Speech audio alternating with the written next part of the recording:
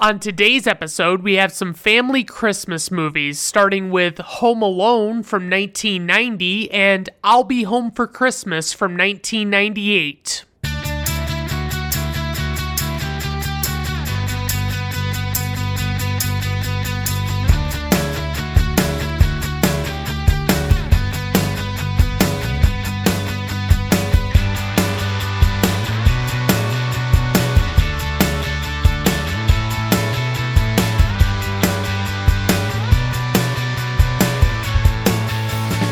All right, everyone, welcome to Brandon at Random Reviews. I am your host, Brandon Griffiths. Thank you for stopping by. I do appreciate it.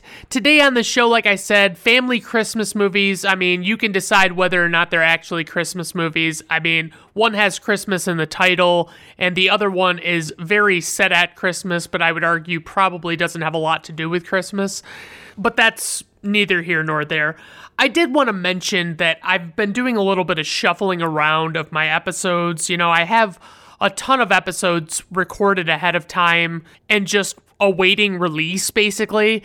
And sometimes I'll record an episode that I think to myself, God, I really want to put this out a lot sooner than these other episodes, just for one reason or another. It just seems like a good idea.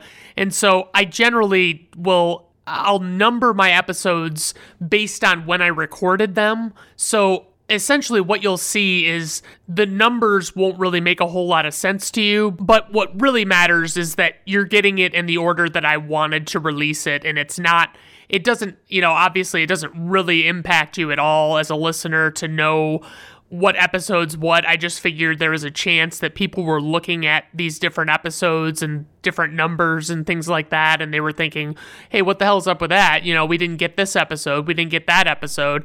And in reality, they're all coming out in due time. It's just they're going to come out a little out of order based on when I recorded them. So that's just something to be aware of. Obviously, it's not a huge concern. So I guess we'll just jump into these movies, starting with Home Alone, released on November 16th, 1990, directed by Chris Columbus. He also directed Adventures in Babysitting, and I want to say I saw that one several years ago now, and it was pretty decent. It was a pretty good movie. It was a teen movie, you know, it wasn't anything spectacular, but it was pretty decent. He also did Home Alone 2, Lost in New York, which is an inferior sequel, but it's watchable. It's nowhere near as good as the first one, and it tried to really use a lot of the same gimmicks and jokes and things like that from the first one, and it didn't really sit as well with me. He also did the first two Harry Potter movies, and I've talked about these before.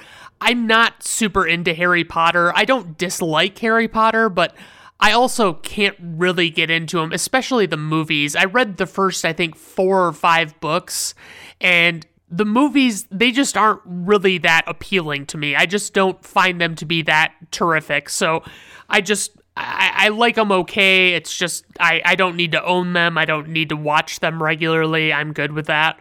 And then he also did Mrs. Doubtfire, which stars Robin Williams, and I probably have mentioned that I don't mind Robin Williams. I'm not a particularly huge fan of his work, but he's funny in some things. Mrs. Doubtfire is one of those movies that I feel as though if you look at it with the right mood, it's not a very good one. It's not, I don't know, it doesn't really appeal to me that much, but it's okay. It's a decent movie. It's got its funny moments and all that stuff. For the writers, we have the late John Hughes. He also did the National Lampoon's Vacation movies, which, by the way, of those 4 movies, only 2 of them are worth watching. One of them is the original Vacation, which is very funny, and European Vacation is not my cup of tea. I watched a little bit of it and it just seemed really stupid and not worth watching, so I shut it off. Obviously, Christmas Vacation is a classic. It's unfortunately one of those movies that I've seen so many times that it no longer does anything for me, really. I need to go a few years without actually watching that one to see if I can maybe come back around on it, but as of right now, I'm over it. I don't really give a shit. And then they made Vegas Vacation, and that one was not great. It was pretty stupid, and I I didn't find it to be overly funny. It was basically, it just, I think the biggest problem I have with the vacation movies is Chevy Chase, because I know things about Chevy Chase and how he behaves on set and things like that, that I have reason to believe that he's not a great guy to work with, and he's not overly funny to the point that it's like it's worth whatever he puts the people through that work on the movies with him, you know? So for producer, we also have John Hughes. For the score, we have John Williams. And obviously, I've talked about him before. You know, he's done a bunch of Steven Spielberg movies. He's done the original and subsequent Star Wars trilogies. He did the first 2 Superman movies, the Harry Potter movies, and just so many others. He's a powerhouse composer, the greatest of all time, easily. So for the cast, we have Macaulay Culkin, and he plays Kevin McAllister, and he was in Uncle Buck. That's the first one I remember noting that he was in, that he had a significant role in, and that movie was fucking solid, previously covered on this podcast, very great.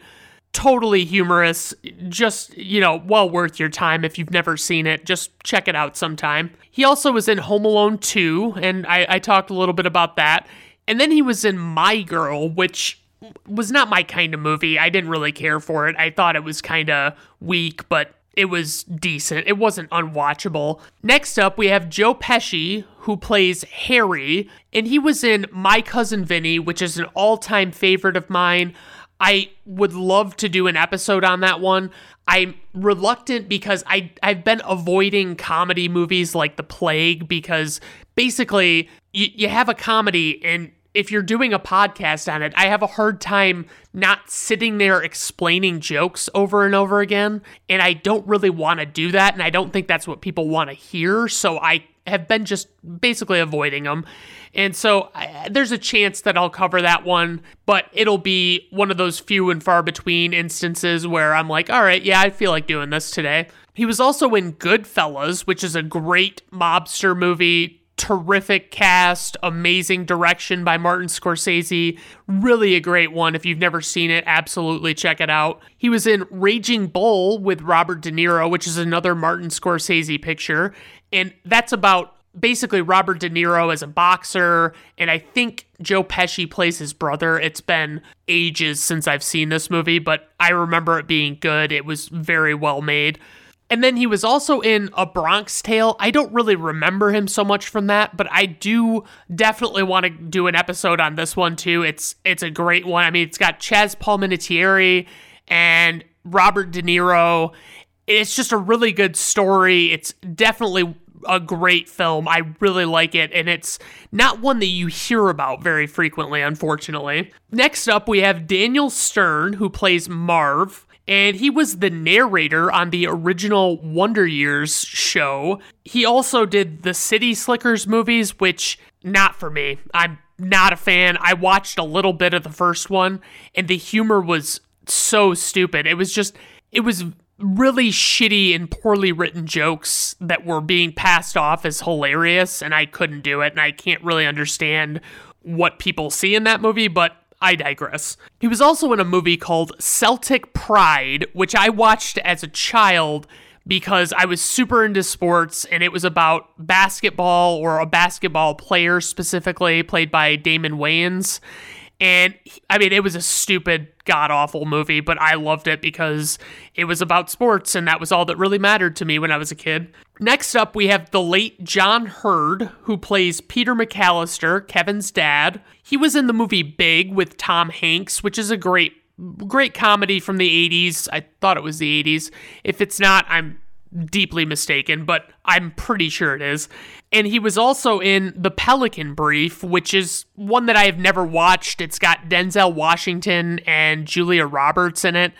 And, you know, the reviews seem pretty mediocre on it. It doesn't seem like it's a super great movie.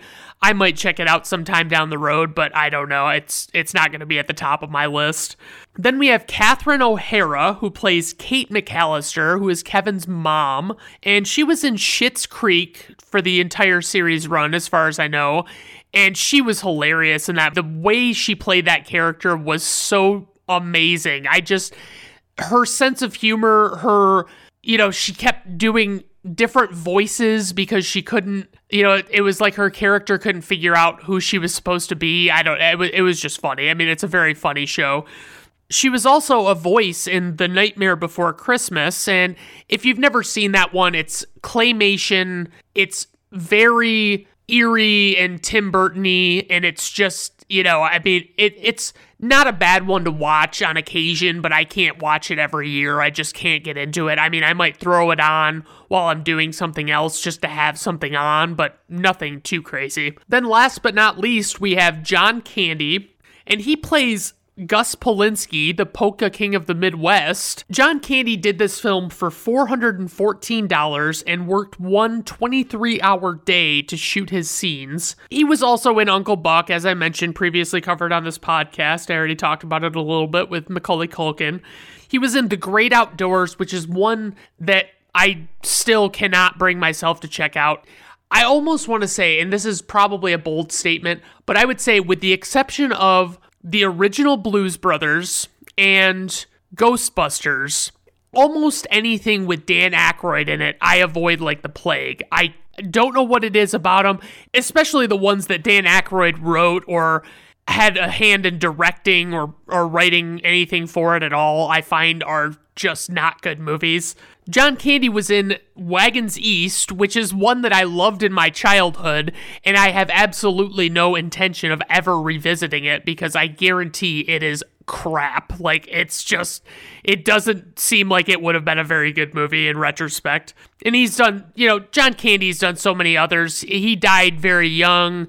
I believe it was 1995 when he died, and so basically we lost a comedy legend when we lost John Candy. So for the casting notes, we have Robert De Niro and John Lovitz turned down the role of Harry. And although they were already eyeing Macaulay Culkin for Kevin, Chris Columbus auditioned 200 actors for the role. Ultimately, he decided that Culkin was still the standout and officially brought him on. The role of Uncle Frank was originally written for Kelsey Grammer, but he was unavailable at the time of shooting. Chris Farley auditioned for the role of the Santa Claus impersonator, but he failed to impress Chris Columbus, who ultimately did not cast him. Alright, so here is my plot synopsis. An 8-year-old boy is accidentally left at home in a Chicago suburb when his family goes to Paris, and he has to defend his house against burglars by himself. Alright, guys, let's dive right into this plot. I fucking love it. So, to start off, we see this massive house in the Chicago suburbs, and this has been asked before, but it's like, what are the McAllisters actually doing that they can actually afford this house? It's so massive, I can't fucking believe it. But it's just a curiosity of mine, I've just always wondered. And there are 1 million people inside this house, we see, and every person in this house pays absolutely no fucking mind to a police officer just chilling right by the front door. And especially the fact that not only are they just not paying attention to him, but he's actively trying to get their attention and get them to answer questions, and they are ignoring him and walking away.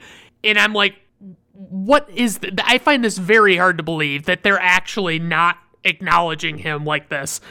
I would say at the very least, you're going to change your behavior somewhat for, a police officer being in your house or the house you're staying in. It doesn't make any sense to me that this is the way it is, but it adds a little humor, I guess, and that's kind of what they're going for. So everybody's getting around for their trip to Paris, doing normal shit like you would think that they would be doing. They're talking about getting voltage adapters and things like that because obviously the plugs are different in Europe and all that stuff. Kevin's aunt tells him to pack his suitcase, okay? And so he reacts to this with just pure terror. He is just horrified by the idea of like, what am I supposed to do? I've got to pack my suitcase. How do I do that, I don't really remember having packed a suitcase for the first time, but I definitely don't remember ever having to be taught how to do that or how to, it's basically just like, yeah, what kind of shit are you going to need for a long trip? Clothes? I mean, toys that you want to bring, whatever. I mean, just stuff like that. I don't think that it should be that terrifying, but it's one of those things, and it's more of a movie thing, I think, than anything. So the police officer finally gets some questions answered downstairs, but clearly he doesn't understand the idea of follow-up questions because he's asking them all these questions and they're giving him one-word answers. He's like, do you live here? And they're like, no. And it's like, okay, why are you here then? You know what I mean? Ask them that follow-up question and get through to the meat of everything and understand what's going on in this house. So all of these older kids are treating Kevin like complete shit, but them's the breaks, honestly. That's kid life for you. If you're younger, older kids just are frustrated because you haven't developed to the point that they've developed to, and they just think you're a fucking idiot, and that's all there is to it. So Kevin goes into his brother Buzz's room, and I guess, Buzz is in there with his friend, which I find very odd that it's like, if this were going on in my house, if I asked my mom to have a friend over, she would probably tell me, no fucking way, we're not doing this. You can have friends over any other time, but not now. It's just with all this shit going on with them getting ready for the trip, it doesn't really make sense. So they see a man outside and they refer to him as Old Man Marley. Buzz gives him some bullshit backstory about him being called the South Bend Shovel Slayer. Buzz just really fucking sells this story just for Kevin's benefit to try and terrify Kevin. And it's just typical older brother shit, just messing with him. But he's never ever going to tell him that he's messing with him. He's going to let him believe that this guy is a murderer. And obviously it's all made up. So the dialogue in this one's actually very well done. I've noticed, John Hughes is masterful at that. It just, every back and forth feels genuine and real, and it's very cool. So the pizza guy shows up downstairs, and the cop's still standing there, and he has 10 pizzas. And I have to say, okay, as a former delivery driver, when someone doesn't respect the notion that you should hand over the money at about the exact same time that you're taking the pizza, it drives me absolutely nuts. And also, don't fucking waste the delivery driver's time running around trying to find your money. You need to have that fucking money ready as soon as you place the order. You should be getting that money around, and that delivery driver should be in and out of your house. He should not be spending all this time trying to figure out where the fuck everybody is. They talk about Santa coming, and all I can think, because there are there are dozens of people in this house, and some of the adults are talking about Santa coming when they're talking to the little kids. And I'm just like, can you fucking imagine if you're like going on a trip to Paris and you have these little kids, wouldn't you just move Christmas up? Wouldn't you just have them do Christmas beforehand? Because it's not really fair to do it after actual Christmas and have them sit at the place in Paris and sit around wishing that they had their toys with them or whatever. Just pull it forward. Don't fucking, are they legitimately bringing fucking presents on the plane? Are they checking a bunch of presents? Is that for real? I can't fucking believe that. But they do a pretty solid job of setting up how they forget Kevin at home. They seemingly accidentally throw his plane ticket away and his passport too, I think. And I think that's what's happening in these moments.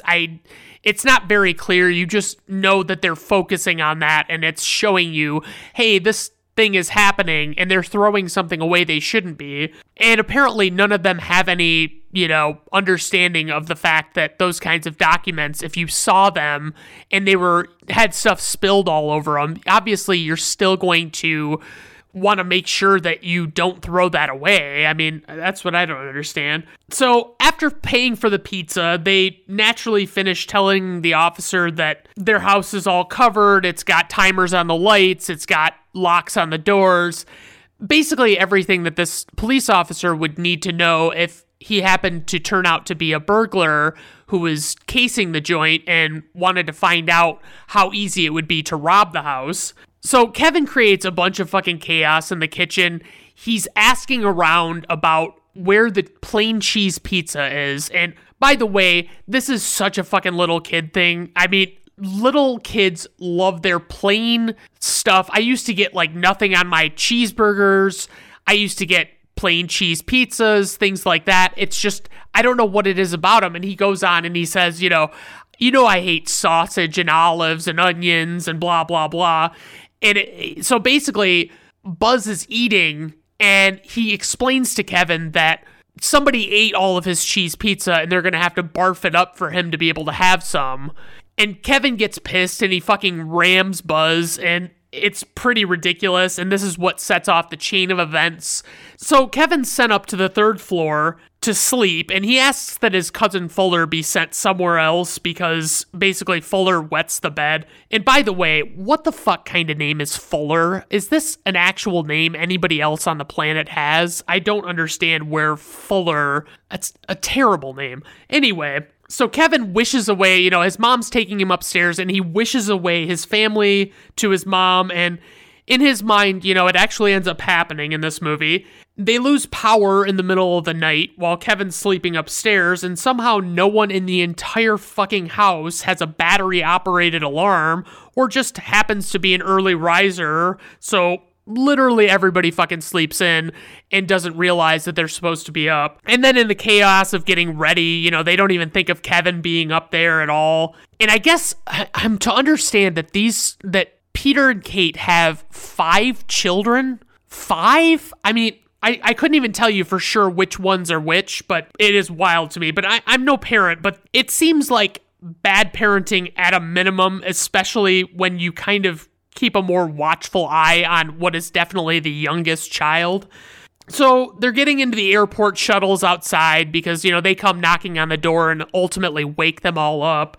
So this dipshit neighbor kid comes and he throws off the head count. He's asking the drivers all these questions and stuff. And it's so annoying that this kid is there. It's like, fuck off, kid. Get the hell out of here. Like, who in fuck's name would do this, A guy tells Kate as they're leaving that the power is fixed, but the phones will be down for a while, and she's kind of like, I don't really give a shit. It's no skin off my nose. I am not going to be here to use the power or the phones. So the family manages to make their flight, ultimately. The parents are sitting first class, and the kids are in coach, and I don't know how great of an idea that is, especially with, younger kids. I don't know. I mean, maybe it's not a terrible idea, but... they do talk about the questionable nature of them having sat in first class and let the kids sit in coach. Back at home, Kevin wakes up and he searches the house naturally, but he can't find anybody. He sees that the cars are still in the garage, so he assumes that they just haven't gone to the airport yet, of course. And I suppose a little kid would probably not realize that those plans were going on for the airport shuttles. I guess that's reasonable. Kevin then celebrates the fact that he believes he made his family disappear, and he is fucking stoked. He's jumping on the bed, he's running around, he's doing all sorts of shit. He starts doing not only that stuff, but he starts doing stuff that he knows he's not supposed to be doing. For instance, there was a graphic gangster movie that his uncle wouldn't let him watch the night before, and now he's watching it, and I'm pretty sure at 8 years old, I would not have been fazed by this fucking flick at all, and it just freaks Kevin the fuck out. I mean, basically, it's like a little bit of gun violence. Who gives a shit? I mean, I'm desensitized by 30 years on gun violence. If I saw it in real life, perhaps I would be taken aback by it, but I'm not buying that he would be that freaked out by this. So he goes up to Buzz's room, and he finds a bunch of secret stuff stashed away. So he climbs on the shelving unit in Buzz's room, and it comes toppling down. Basically, the wood just breaks, and I have to say, I wouldn't think an 8-year-old kid would be that heavy, but whatever. And basically, Kevin sets free Buzz's tarantula that is in a little case or cage or terrarium or whatever you want to call it on one of the shelves. And so you don't really think much of it. It's just you see this tarantula scurry away and leave Kevin be. So Kevin finds out that he's uncovered Buzz's life savings, and he's so fucking stoked about it. And it's, a bunch of ones wadded up, and obviously it's not going to be that much, but it's probably enough to do something with. So Kate realizes on the plane that she actually forgot her youngest child at home, but the plane can't turn back at that point because she took her fucking sweet-ass time letting that dawn on her. So the burglars, Harry and Marv, pull up on the McAllister street, and they watch the Christmas lights all turn on by timer, and, you know, Marv and Harry are just watching, and Harry's pretty fucking impressed with himself for knowing when these things are going to turn on, but it's basically like, if you know the fucking lights are going to turn on at 10 p.m. or 9 p.m. or whatever it is, then it's like the fact that he knows when exactly they'll come on is a little ridiculous, but I digress. This is the way I look at movies. Don't you love it? Anyway, so Harry was the guy, I should probably mention that, he was the guy that was dressed up as a police officer that was trying to get a bunch of questions answered about, you know, what was going on with their house, if they were, you know, he was making sure they were taking all the right precautions with their holiday, you know, especially going on a trip and all that stuff. He wanted to make sure that they did everything they should do, or at least that was what he was presenting to them. But obviously he's a burglar, so, you know, he was really doing that to figure out what risks he had inherent in each house. So they go to break into the McAllister's house first, but Kevin realizes that these unknown men are walking around, and he cleverly turns on the basement light, and they scram, you know, they just get the fuck out of there because they're like, what the fuck, nobody's supposed to be here.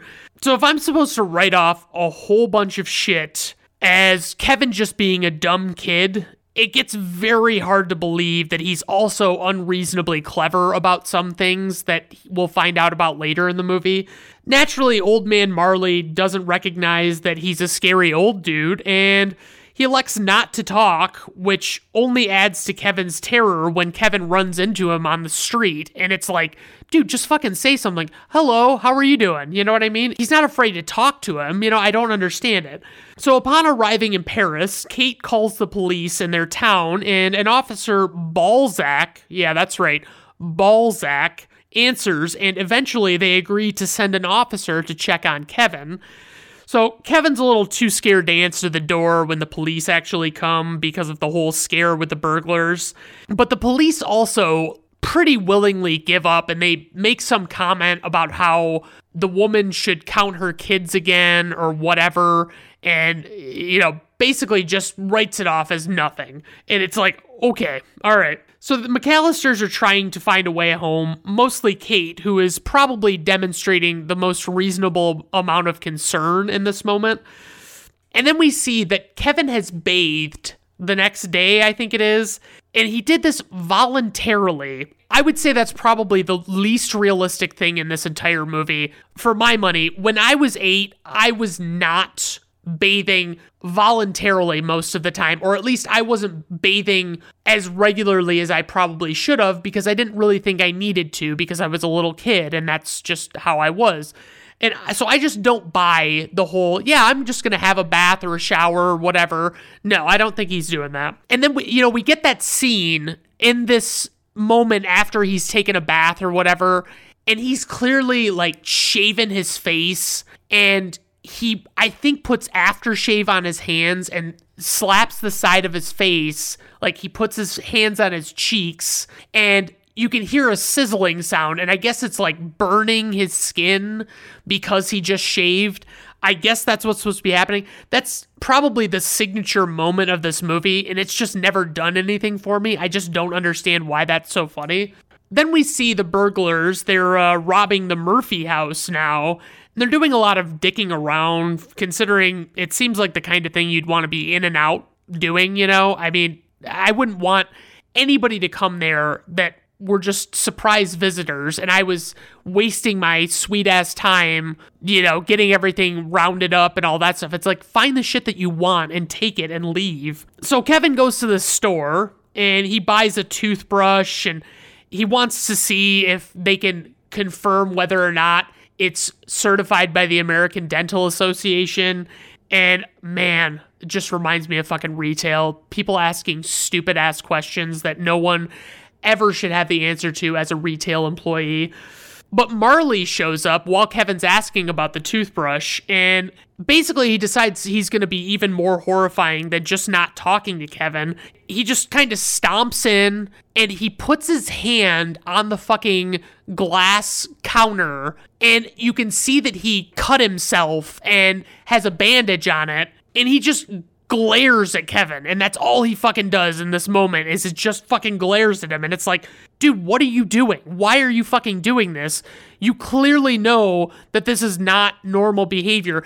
And so Kevin freaks the fuck out, and, he ends up taking the toothbrush without even thinking about it, and they chase after him for being a shoplifter, and he goes on this big chase with a cop through an ice skating rink and all this shit. But anyway, Harry gives Marv a bunch of shit for doing this thing where he leaves the water running at the different houses that they hit. He's just giving him shit about it. And then as they're going to leave I think it's the Murphy's house, they almost hit Kevin with the van, and then they tail him to see where he goes, but, they end up losing him at the church, and they're like, oh no, we can't go in there, not the church, which is like, yeah, okay. I mean, they basically just act like they wouldn't dare set foot in a church. No.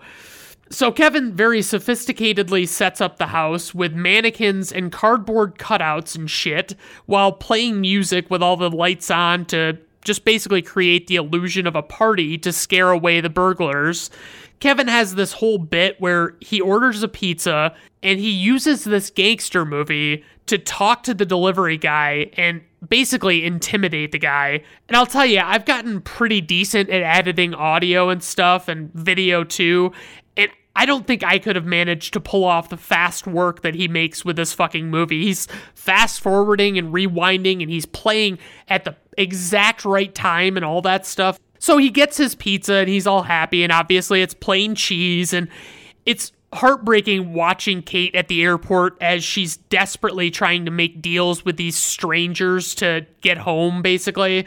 So Kevin basically goes grocery shopping and gets hilariously interrogated by this female cashier that he sees there, and he says this one thing that I still say like this to this day. He goes, "Do you think I would be here alone? I don't think so." And that's the way I always say, I don't think so, because of fucking Kevin McAllister. That's why I say it. So Kevin's doing laundry, and like a dummy, he puts the detergent in on top of the clothes instead of the bottom of the drum like you're supposed to, because he's a dumb little kid. And Harry sends Marv to check out the McAllister house the morning after the party.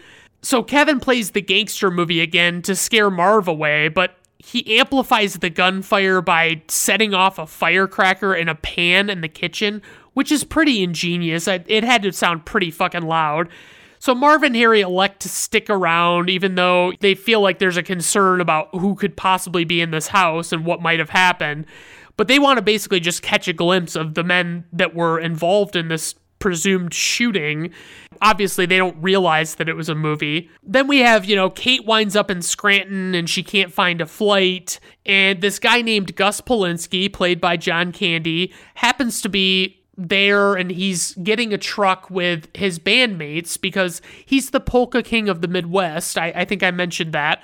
He offers to give Kate a ride in their truck, and they're basically just renting this fucking box truck to ride across the country. I mean, from what Scranton is it? I mean, it's Pennsylvania. That's Scranton, right? So he's going from there all the way up to Milwaukee, I think.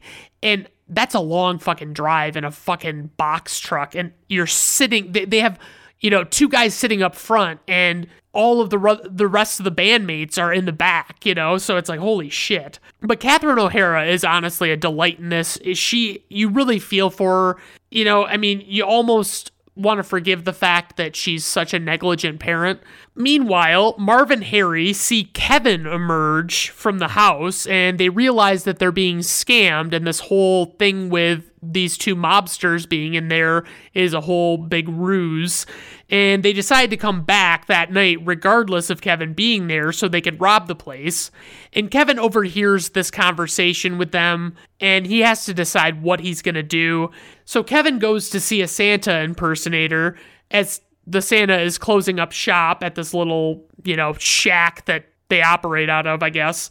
He makes a final plea with Santa Claus to get his family back, and it is fucking heartbreaking. But we get this fucking great moment where this Santa Claus impersonator gives Kevin, ordinarily he'd give the kids candy canes, but he doesn't have any candy canes.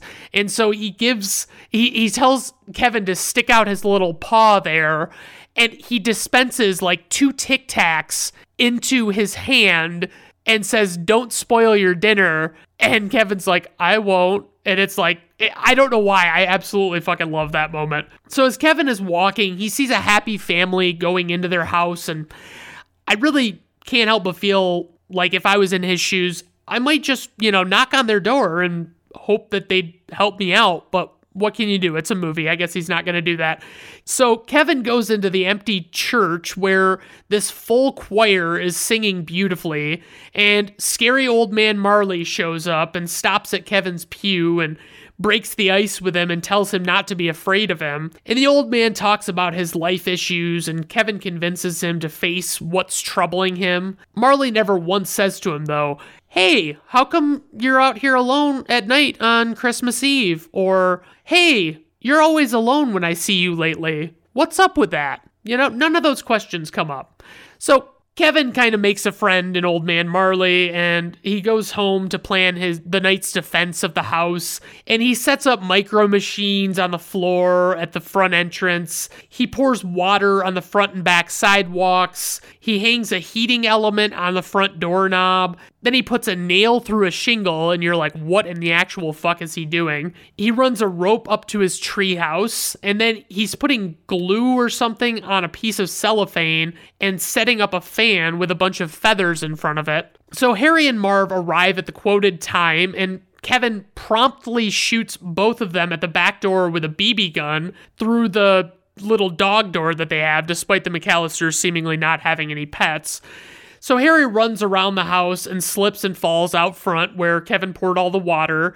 Marv slips and falls down the outside stairs and back, and that's for the same reason, the water. So Harry struggles getting up the front porch with all the ice, but eventually he makes it, and then he burns the shit out of his hand on the doorknob because, there's a heating element on it. I don't really know about this heating element. I don't know what it would have come from. It would have to be a grill or something, but why would you have an electric heating element? I don't understand. So Marv manages to get in the basement door, and he pulls a pull chain light that is actually tied to a clothing iron that falls on his fucking face and leaves an imprint. And then he walks up the tar-covered stairs and steps on a nail barefoot. And Harry rushes around to the back door where he was shot with a BB gun, and a blowtorch is rigged to fry his fucking head when he enters. Marv comes around to a side window and steps on a bunch of tree ornaments on the floor, and apparently those were just candy. They were not real ornaments. Harry walks into some cellophane with glue on it and has a pile of feathers blown on him, and this one is definitely more comedic than anything. It's not really that functional of a defense mechanism. The guys meet in the living room and slip on the micro machines while running to catch Kevin. So Kevin hits them with paint cans that he has on string dangling from the railing up above. And Harry falls over some tripwire upstairs as he's chasing Kevin. Marv manages to get Kevin by the leg, but Kevin finds Buzz's tarantula that we've seen wandering around throughout the movie, and he puts it on Marv's face, and Marv absolutely loses his fucking mind about this spider on his face. My problem is, I don't have a lot of arachnophobia. I think tarantulas would be where I would not be cool with it, or like some of the bigger spiders, but basically, if I got a spider like that on my face, I would immediately get it off of my face. I wouldn't start screaming like bloody murder. I couldn't, no, I don't think so. So Kevin gets away from Marv and he ziplines to the treehouse from the attic.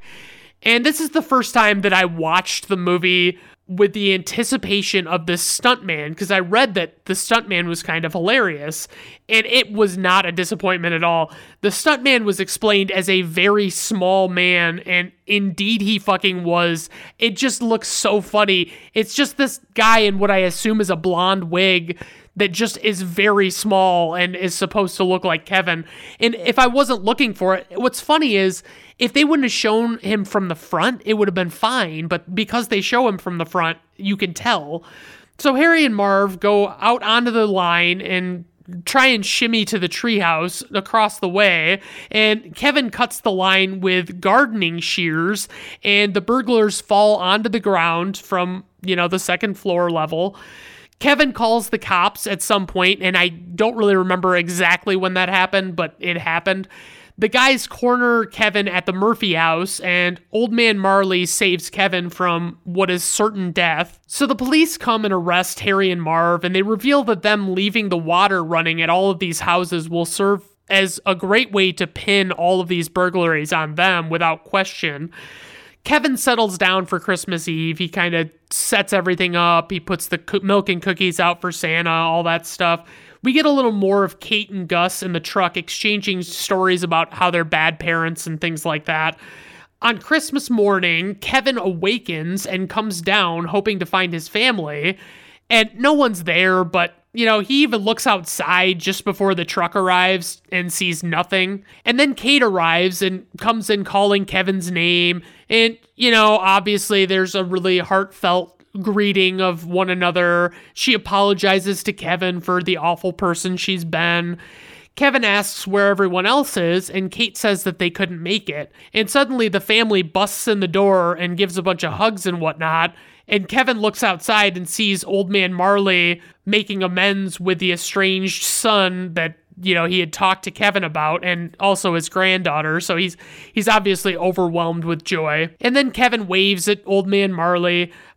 Basically the whole thing with them showing up right after Kate got there is that they took a flight that Kate didn't want to wait around to take. And so they just took it and they just went with it. And so, it's pretty, it's a pretty solid ending, and we get John Williams fucking wailing in the ending, and I just fucking love it. So praise for this movie. The realism in the dialogue, as I mentioned, it's great writing by John Hughes. There are a lot of relatable characters in this movie from all ends of the spectrum. The score is obviously amazing, and it's almost eerie, but it's a very cool score.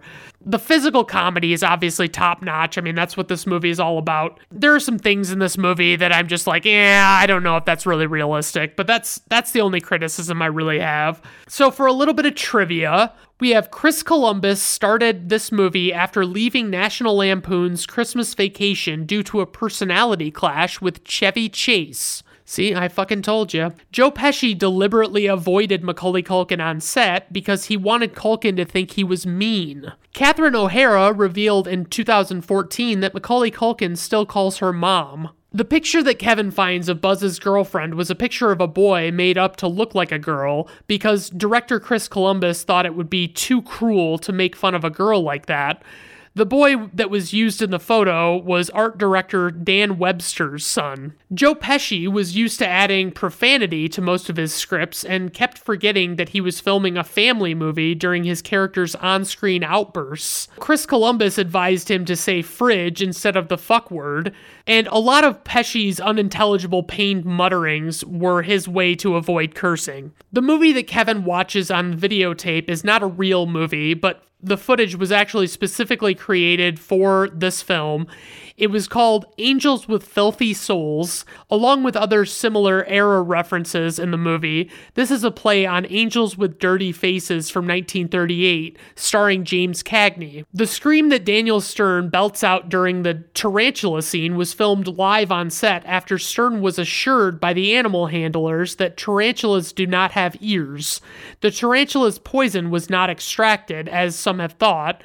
This was all confirmed by Stern in a December 24th, 2015 post on his Facebook page. The movie originally had more scenes of the family in Paris, France, but the test audiences wanted to get back to Kevin. The concept for this movie originated during the filming of a scene in Uncle Buck from 1989 in which Macaulay Culkin plays a character who interrogates a would-be sitter through the letter opening of his family's front door. John Williams stepped in when the original composer backed out. The filmmakers jokingly suggested Williams, even though they never thought they could get him. But after he saw an early cut of the movie, he was enchanted and happily stepped in. Daniel Stern wore rubber feet for his barefoot scenes, similar to Bruce Willis as John McClane in Die Hard from 1988. Macaulay Culkin was only allowed to work on set 5 hours a day because of child labor laws. The crew planned out the scenes around his schedule, putting him on camera alone a lot. So for info and ratings, we have a runtime of 103 minutes, budget $18 million, worldwide gross $476.7 million, IMDb rating 7.7, Rotten Tomato critics score 67%, Rotten Tomato audience score 80%. Personal rating 5 out of 5 stars. This is an all-time favorite of mine.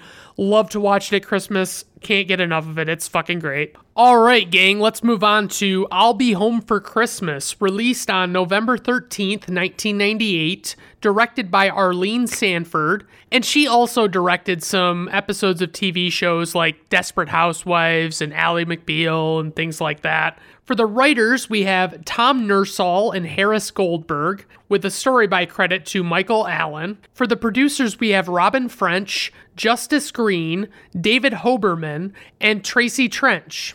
For the score, we have composer John Debney, and he did Hocus Pocus, it's an alright, I think it's a little overrated. A lot of people fucking love Hocus Pocus, but it's a decent movie. It's not bad.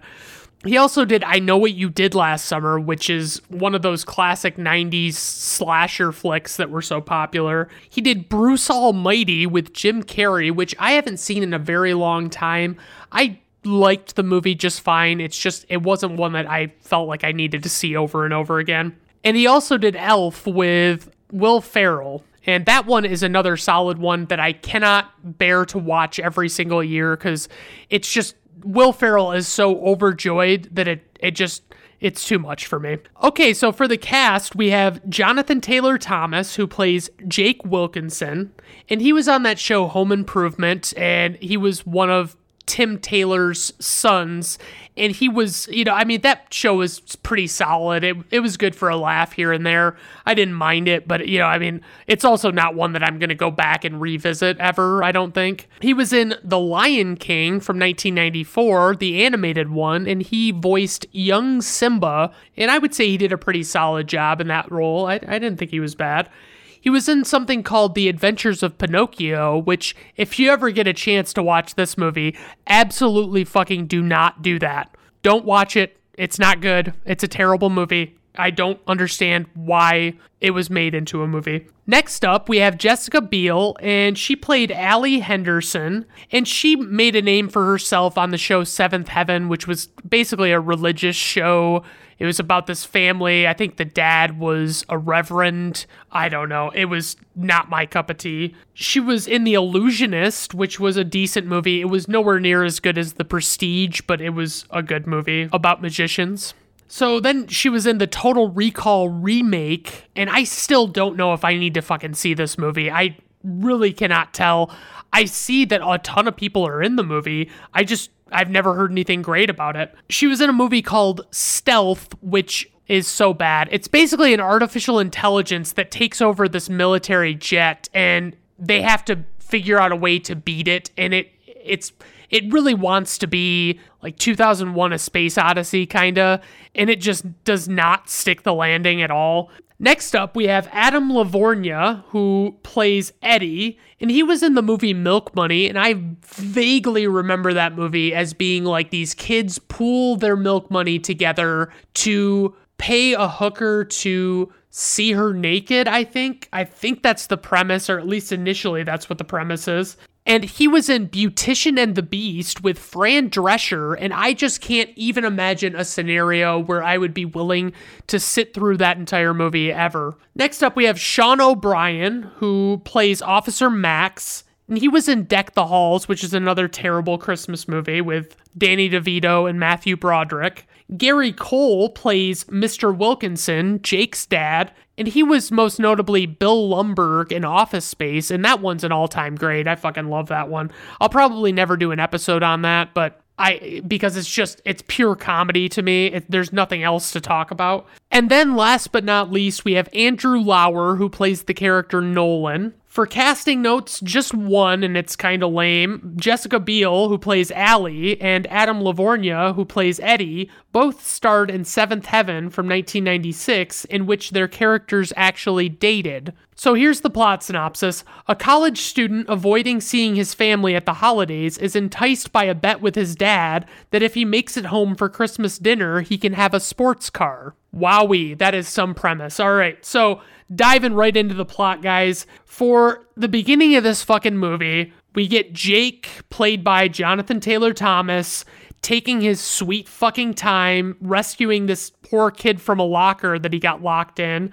We find out that he's cheating on tests and whatnot. So obviously he's a model of an American college student, just everything that you would think they would be. This kid, Ian, gets out of the locker, and we're slowly establishing that he's basically Jake's assistant, and I guess that's what we're supposed to take away from it.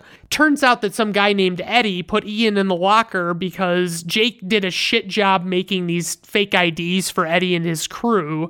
Jake wants Ian to magically trade his ticket to get home for the holidays for 2 tickets to Cabo San Lucas, which is apparently possible in the world this movie is set in. So Jake goes off to see his girlfriend Allie, played by Jessica Biel, and she's sleeping, but she's actually supposed to be studying. Oh darn. So she tries to shoo Jake, but he keeps giving her a bunch of stuff and trying to butter her up. He hands her something, and she actually says, "Eggnog. My mother makes this from scratch." Get the fuck out of here. He somehow already has the tickets to Cabo San Lucas, and I don't really know. I mean, they weren't printed out of a regular printer. They are the official tickets, and I'm not really understanding how he managed to do that, but okay. Allie is annoyed with Jake when he gives her the tickets because she wants a real Christmas with family and everything. So they run into this Eddie guy while they're arguing, and Eddie's the guy that put Ian into the locker, and he's in his SUV that he's super proud of. He's openly hitting on Allie in front of Jake. Eddie decides that at this point it'll be a good idea to continuously back up in his vehicle without paying attention while talking to Allie, and then he promptly runs into a parked car. Jake is so busy laughing at Eddie that he doesn't even realize Allie has walked away because I'm going to be honest with you, there's going to be an underwriting narrative in this episode, this specific movie. Jake is a big fucking bag of shit. He's our main character. He's our protagonist. We're supposed to be rooting for him, but I tell you what, he is not a good person. Then we see Jake with these 3 jocks that he sold fake IDs to, and they're bitching about them not having worked, and he says he's going to make it up to them by loaning them beepers to use to cheat on a test. And then Jake's back in his room with Ian, and his dad calls him. His dad wants him to come home, and he found out about the trading of the tickets. And I'm still just not entirely sure how I'm supposed to think this trading tickets thing actually works as the movie presents it. Is the travel agent allowing the exchange by Jake and then is only forced to notify Jake's dad when the trade happens? Wouldn't it make more sense if they needed his dad's permission to begin with, because clearly his dad paid for the tickets? Anyway, we've learned that Jake hasn't been home since his mom passed away, and he doesn't like his new stepmom because he feels that his dad got together with her too quickly after the mom died. And, that's totally the stepmom's fault. Totally. You got to be mad at her for that. You can't just talk to your dad about, hey, this otherwise good person, she would be fine, but why the hell didn't you give it a little more time or something like that? So Jake's dad lays this proposition on him, and he says that if he gets home by, dinner on Christmas Eve or whatever, that he'll give him the family Porsche. And it's like, okay. And I get wanting a semi-cool car, but there are things to consider here. Like, what a tool everyone thinks a teenager driving in a Porsche looks like, especially with the assumption that he didn't pay for it himself. I'm struggling with that one. I don't think you want that in your life at all. At the dad's house, the stepmom gives the dad a hard time about this whole deal that he's made with Jake, but basically Jake's dad's like, I don't give a shit. I want him to come home, and that's how I'm going to get him home. But it's not like he's coming home on his own, momentum. He's basically just having to be bribed to come there, and it's got to be a fucking expensive car. I mean, not worth it because it's a Porsche, but whatever. So he tries to make up with Allie by showing her that he cashed the Cabo tickets back in for tickets home, which still doesn't make any sense. I should probably mention that they are in Southern California and home is in New York. Jake leads her to believe that he's just simply had a change of heart and, doesn't really mention the whole Porsche thing because he's a fucking jackass.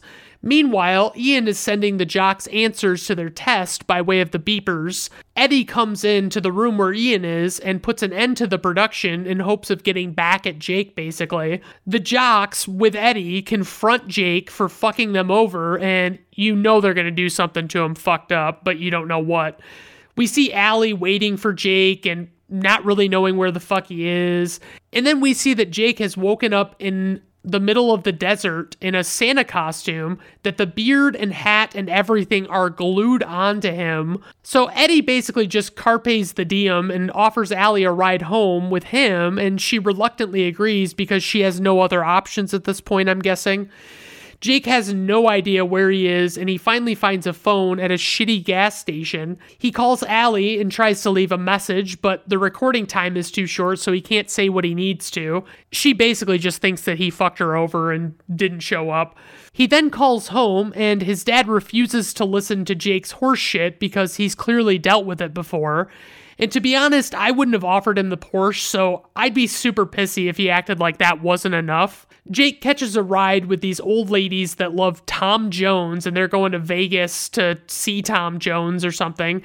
And he has some minorly gross experiences with these Tom girls, and he starts throwing up, so they kind of kick him to the curb. It legitimately takes a lot to get me to hurl, and this kid's a fucking lightweight. If he's throwing up, like, he had to handle dentures, and it's like, yeah, that's fucking gross, but that's not throw up material. Jake then catches a glimpse of Allie with Eddie at a different gas station while he's on the road, having just been kicked out by the Tom girls. Eddie sees him coming and rushes off so Allie doesn't figure out what happened to Jake. We see Eddie and Allie get a hotel that she promptly kicks Eddie out of, and Jake is just hitchhiking. Jake elects to sleep in an outdoor Santa Claus display for the night, and a man comes and kicks Jake out of the sleigh that he slept in.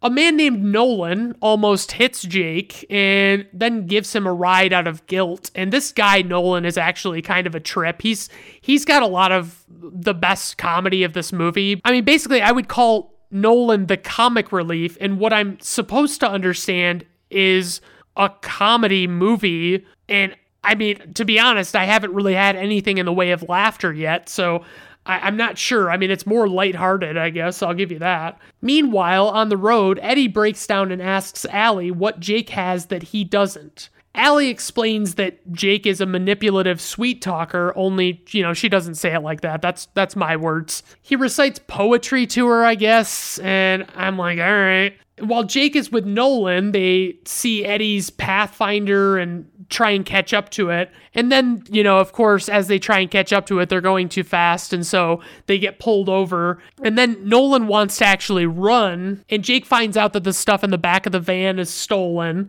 and they switch seats, and Jake makes up some bullshit fucking story about how he's bringing these gifts to a children's hospital in the next town. And they almost get away with it, but the officer offers to escort them and wants to see them give the gifts to the kids because I guess he's a real fucking sentimental type or something. And there's this tugging on your heartstrings moment where this last little boy, where they're giving gifts, wishes to go home and be with his family. But nothing really comes of that at all. We don't see any more of this boy. We just have a sad moment, and that's it. I guess he didn't really fit into the plot very well. And then Nolan decides he's going to go back home in the opposite direction because the whole children's hospital experience gave him a change of heart, basically. Conveniently, the officer wants Jake to come with him to help make up with his estranged wife in Nebraska, and obviously Jake is pretty fucking eager to get a free 6-hour ride in the right direction, and the officer is supposed to buy him a ticket or something if things work out right. Jake pleads with the officer's wife, Marjorie, at this fucking restaurant, and, you know, he's trying to butter her up, and she's not falling for his shit, and Jake comes out and sends the officer in to sweet talk to her himself, and Jake writes him this fucking song to the tune of "Oh Christmas Tree," and, you know, the officer eventually wins her over. It's pretty fucking stupid, and the whole restaurant claps and stuff. There's a little bit of further establishing what an idiot Eddie is when he's talking to Allie, and the two decide to stop at the Bavarian Village to stay the night. And Jake happens to catch Allie and Eddie kissing beneath a mistletoe on TV, and he's fucking pissed. He fucking loses his mind and devises a plan to get the bus to stop at the village to intervene and stop whatever Eddie and Allie are perceived to be doing. Jake makes up a fake organ transplant and gets the bus driver to go to the village. The way he throws the fake organ transplant together is a stretch. There's a small cooler. Okay, I guess he could fucking pull that off. And then he sees this man eating what appears to be very undercooked beef. How's he getting the beef out of this? Like, that's what he uses as the organ. How is he getting that beef out of that guy's hands? I don't understand it. So he goes into this hotel with this organ transplant and throws it away the first chance he gets. And he demonstrates some real fucking psychotic behavior by aggressively harassing the front desk clerk. And since the clerk rightfully doesn't surrender her guests' private information, Jake uses a maid's guest list to find them, and realistically, should that really have names on it? What use would a maid have for those names at all? Jake and Allie kind of make up in what has to be the most G-rated relationship dynamic ever, because, you know, it's a Disney picture, so Allie realizes something is up with Jake wanting to be home by 6 p.m. specifically, so he breaks down and spills the beans about the Porsche. Allie is not happy as she storms off and Jake pleads with her, and the bus people find out that Jake was lying about the organ transplant naturally, and they let Allie take his spot on the bus. Eddie and Jake ride together, and Eddie has a revelation that it's not like him to help Jake out, so he basically just ditches Jake on the side of the road. I can't help but feel like Jake doesn't have enough likable qualities at this point to outweigh his shitty ones for him being a good protagonist. Jake decides to enter a Santa race to win the money he needs to go home, and Jake has to finish the race with a hat and a fake beard on, and his ones from the desert had previously come off or been removed or whatever. So, spoiler alert, Jake wins the fucking race because the guy who paid for his entrance fee lets him win the race. Turns out that guy is actually the mayor, and he normally wins and donates his winnings. So Jake gets guilty when he hears about that, and he gives the money to the mayor. He has to make a deal with his sister where she'll pay his way home, and he just uses a password to get the money. And then he gets unreasonably pissed off when he still needs a valid photo identification to get on the plane, which he doesn't have. So I guess he's going to sneak into a fucking kennel with a dog and fly that way because no one would be watching for that, obviously. Pre-9/11 air travel, man. That's the experience we're having. He gets to New York and tries to sneak on a train, but doesn't have a ticket, so he gets kicked off of that. And it's like, man, this guy, I mean, ugh. We see his dad longingly waiting for him to arrive, and it's like, dude, he doesn't love you. Even if he shows up, it's just because he loves the car, bro. Jake rides on top of an SUV as a means of travel for a bit, but it's unclear if I'm supposed to believe that the people in the vehicle somehow didn't notice him, or if they actually just let him ride up there for some reason. I'm calling bullshit either way. So he has to actually get off the vehicle because it makes a wrong turn, and so he hijacks a one-horse open sleigh from a parade. he stops to make up with Allie, and she's visibly unenthused to see him. He apologizes for all of the shitty stuff he's done, and they smooch for a bit. Jake and Allie go to his house, and the Porsche is in the front yard, and Jake opts to not go in and creepily watch his family eating dinner for a bit with Allie. Once it's past the deadline, he and Allie decide to go in. His dad still offers to give him the Porsche, even though he didn't get there on time, and Jake turns him down and says that he basically needs to, they have many more Christmases to spend working on that Porsche. We get this heartfelt exchange where Jake and his stepmom tell each other their sweater sizes, and the stepmom is all fucking choked up about it. But I'd basically just be like, fuck you, dude. Eat shit. And then we get the absolute best part of the movie, which is when they play Merry Christmas, Happy Holidays by NSYNC for the closing credits. And man, that is the high point. So praise. It's a good put it on so you can not pay full attention to it while wrapping presents kind of movie. Another point I'll make is that I have seen worse Christmas movies before. There's no doubt about that. Criticisms, I would say Jake is a fucking douchebag who has no business living in a civilized society, and everything is so fucking G-rated in this fucking movie that it just makes me sick. So trivia, the film's trailer shows a little boy urinating on Jake's lap. That scene was actually cut from the film. This isn't really trivia here, but the trailer to this movie makes Jake seem like he not only always wanted to go home to be with his family, but it also makes him seem like an innocent victim who fell prey to a practical joke, and that's how the events of the movie happen. And it's like, no, that's not really exactly it. So next trivia item would be Merry Christmas, Happy Holidays by NSYNC plays during the end credits. 14 years later, Jessica Biel married NSYNC member Justin Timberlake. All right. Although both Jake and Allie are college students, Jonathan Taylor Thomas and Jessica Biel were both minors at the time of filming. A couple of IMDb nuggets. All right. Jonathan Taylor Thomas's character Jake being unconscious in the desert mirrors what happens to Simba, the character he voices in The Lion King from 1994, down to the vulture and vulture sounds. Yeah, okay, I guess that's trivia. And this one is my personal favorite. This was the first live-action Disney movie to use a logo variant in which the variant is the logo, but with Christmas lights. All right, so let's get on to info and ratings. A runtime of 86 minutes, just a shade too long. A budget, $30 million. Worldwide gross, $12.2 million. IMDb rating, 5.5. Rotten Tomato Critics score, 23%. Rotten Tomato Audience score, 41%. Personal rating, 2.5 out of 5 stars. I can watch it. It's not that terrible, but it's just not great either. I would never recommend it to anybody ever in my life, not once. So, all right, everyone. Well, that was our episode for today. I really appreciate you stopping by, as always. And obviously, if you have any suggestions or requests, or you want to see me change something, let me know. I mean, it's quite the lead time if I do what you want me to do, but I'm like 17 episodes out right now, so, there's a little bit of lead time, sorry. All right, well, I hope you have a good rest of your day. Bye now.